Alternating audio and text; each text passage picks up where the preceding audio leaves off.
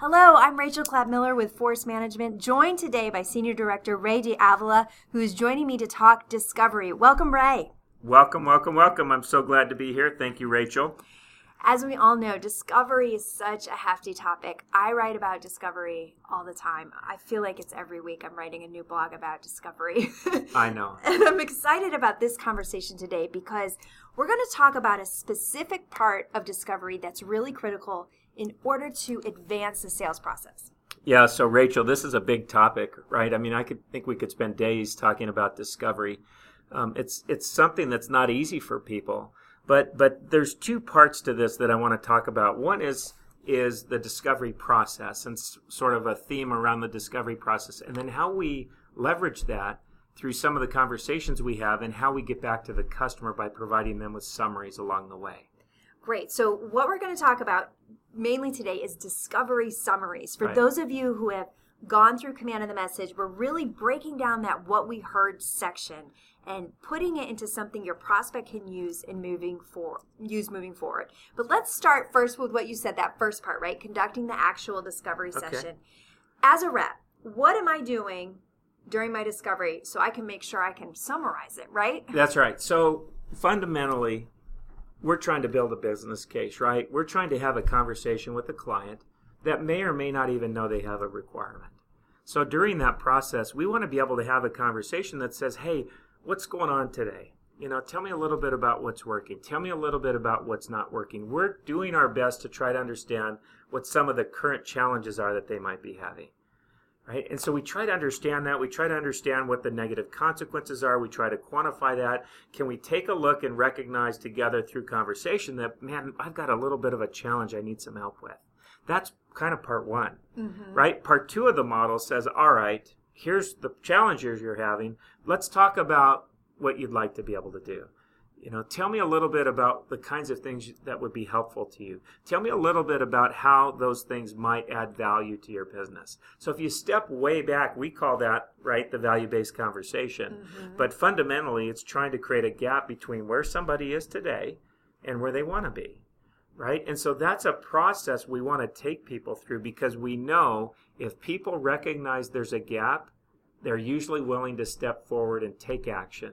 There's usually enough urgency around that to say, man, I don't like the way the world is today. There's some things I'd like to be able to do. I need to act on this. Sure. And I think sometimes when we talk about this in a 10-minute podcast, right, it can seem very simple. But as you know, when you're doing discovery, you may have several conversations, right? You're going to have multiple stakeholders. You're doing discovery through many conversations. So sometimes you might just get a couple tips as part of that value-based conversation. That's right. And so when you want to replay it, how do you format it in a way that you're actually replaying and adding value to the person receiving that summary? Yeah, so, depending on your business, right? It could be a single call. We have clients that might make a single call and make a recommendation, but that's the norm nowadays is really multiple calls. I mean, most of us are engaging in 1, 2, 3, 4 calls maybe over a 12-month period of time, right? Depending on the sophistication of what we sell. But at the end of the day, as I finish up those calls, what I want to be able to do is start to shape this message, let the customer know that we're listening to them, right? If we look at sales deficit disorder and we look at that research that we did around what customers think of salespeople, the first thing they say is we don't listen to them, right? So we want to prove to them that after this call, I've heard you, and I'm going to take the time to summarize, right? And really a discovery summary comes in 3 forms. I can do it verbally in the call, at the end of the call, and say, hey, Rachel, listen, do you mind if I take a second? Just want to make sure I'm tracking. Or I can leave the call and put an email together or type a letter and send that to them. But either way, it's a communication that ends up going back to the customer that says, Rachel, I really appreciate the time we spent today. Let me just clarify what I learned. Here's currently what I understood the situation to be. I know we only spoke for 20 minutes, but here's what I learned today. And, oh, by the way, I look forward to getting together with you the next week and continuing to have this conversation. So that comes to the customer in the form of maybe an email or some level of communication. And I would think ideal state would be in the meeting and you're wrapping up in your next steps, you're wrapping up, you're audible ready to kind of deliver some sort of discovery summary. verbally on the phone or in person or whatever you're doing, and then you're following up with those same points in an email to reiterate it. Right. And, the email does a couple of things. We talk a lot about being a lead around here, and we know that elite people do things differently. And this is an elite behavior because we're asking a salesperson to leave a call, spend 10 minutes, 15 minutes on their computer to type up a quick email and say thank you and let me share with you what I've learned. So there's a piece of that that's really important for the customer on the receiving end. They look at that, they get these, and they go, wow, they're paying attention, they're listening. But more importantly, I think the discovery summary serves a much bigger purpose. And that is, many of the people we talk to may or may not even know they have a requirement. Sure. Right? So we jump in, we have some nice conversation. What a discovery summary allows me to do is it allows me to start to visually share that gap with them. So we can coordinate and create this discovery summary in a way that says, Rachel, let me share with you what I learned about what's going on currently. What's your current state here? What are some of the things that aren't working for you and some of the challenges? Here's what I've heard. And then the other side of that says, all right, down at the bottom of the email, let me share with you what we've learned about where you'd like to be. So what happens during this process is you start to see that gap between where somebody is today and where they'd like to be, and you spell that out for them.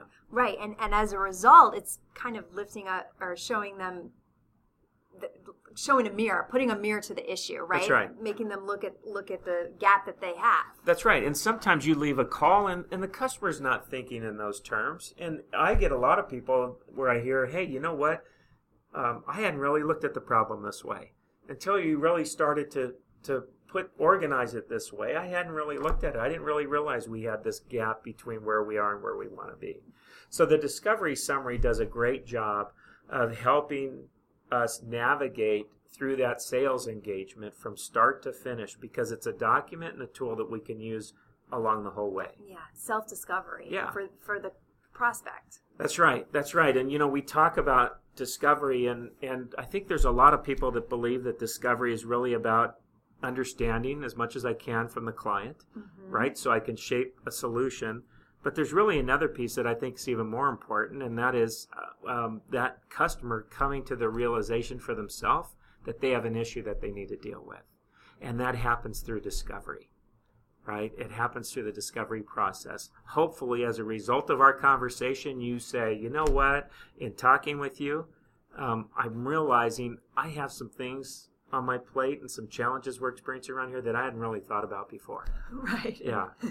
Now I'm feeling pain, even though I didn't know I had it earlier. That's right. That's right. Now, one of the goals of these summaries is to help your prospect, as you said, but when you create a great summary of the conversation and you're sending it via email, that person can use that to internally sell and get you access to other people. Yeah, it's interesting because what happens in a lot of cases is you start to build a business case for people, and this is really the start of that business case. It does a couple of things. First of all, I think it does a great job of helping the customers see they have a problem, as we've talked about. But the other thing is, as a salesperson, it puts me in a position to say, have I created enough urgency through my conversations for that customer to continue to meet with me? Is there a compelling reason, based upon the conversations that are unfolding, for them to set another meeting, to get another key stakeholder involved? Right? So this gets pieced together over time, and as this moves through the sales engagement, it starts to become a document that's been weighed on by many people in the organization and reflects really a good snapshot of what's going on in their business. Right. Do you have any examples of how you've used this or benefits that you've seen from using this? I have a ton of examples, but the best one happened many years ago, and I'm not going to tell you how long. Okay. But one thing I need to say is I've carried a bag my whole life, right? And I'm not going to tell you how many years, but over 20, I've used this process. I was exposed to this a long time ago, and I was on a call. I went out and met with a very high level at an organization. He was the COO, and he shared with me all the challenges that he was having. So I went back proudly. It's one of the first ones I put together, and I put a discovery summary together.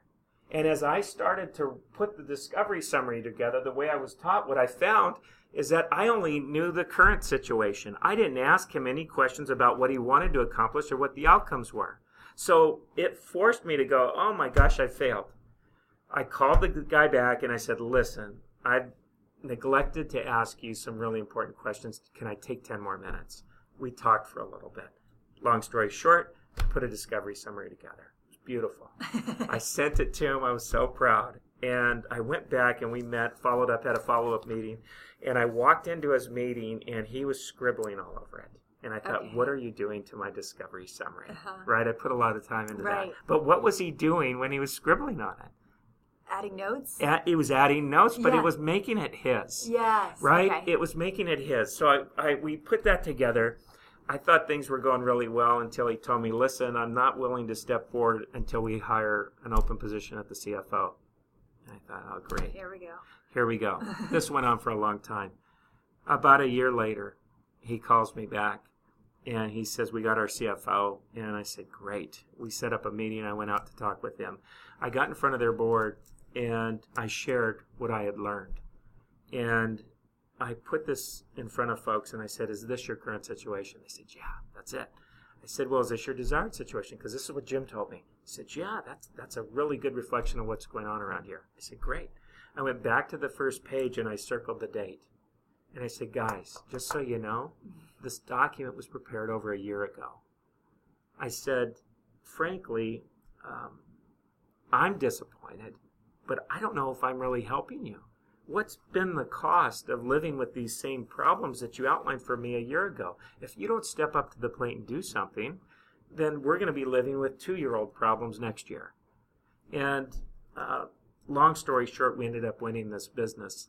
But the thing that's compelling about it for me is, why was that tool so impactful in that meeting? And there were 2 reasons. One was the fact that I put a summary together and had a date. But the second, and maybe most compelling, is whose words were these? These are their words. I didn't make this up. So it was very compelling when I said, gentlemen, this is what you told me. Is this right? This is what I heard here. And so it's a really compelling tool that you can use to make sure that you are building a strong business case for people, and they're willing to take charge and move forward with you in this campaign because you've taken the time to really listen to them and reflect back what you've learned. It's, as you go through the process, you're offering value with every meeting, and that's what this does. It does, and it makes an impression on people. I mean, as you start to do this, it kind of creates a new standard in how you work with people. And what I try to encourage people to do is, if you can have the discipline to do a couple of these, because the first one you do is going to take a while. Right? You've never done it before, and you're going to go, oh my gosh, this takes too long. After a while, these start to come out really easy. And if you can do 2 or 3 of these, I think what you're going to find is a customer is going to wake up and they're going to say, you know what, Rachel, I can't believe you put this together for me. Thank you so much. I've never had anyone do this. And that's elite, and so it's taken that extra step. I think it's a powerful tool. Great. Clearly, I think you've outlined the reasons why today. Any other things you want to add before we wrap here, Ray? Yeah, just one last thing, I guess, in summary, is that recognize that you don't have a lot of opportunities to make big impressions on people. Sure. And this is kind of one of those tools that makes a big impression on people.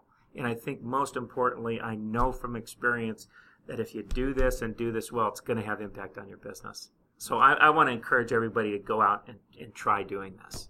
Great. Well, there's the charge. You all heard it from Ray. Yeah. Thank you for joining me today, Ray. Thank you to all of you for listening.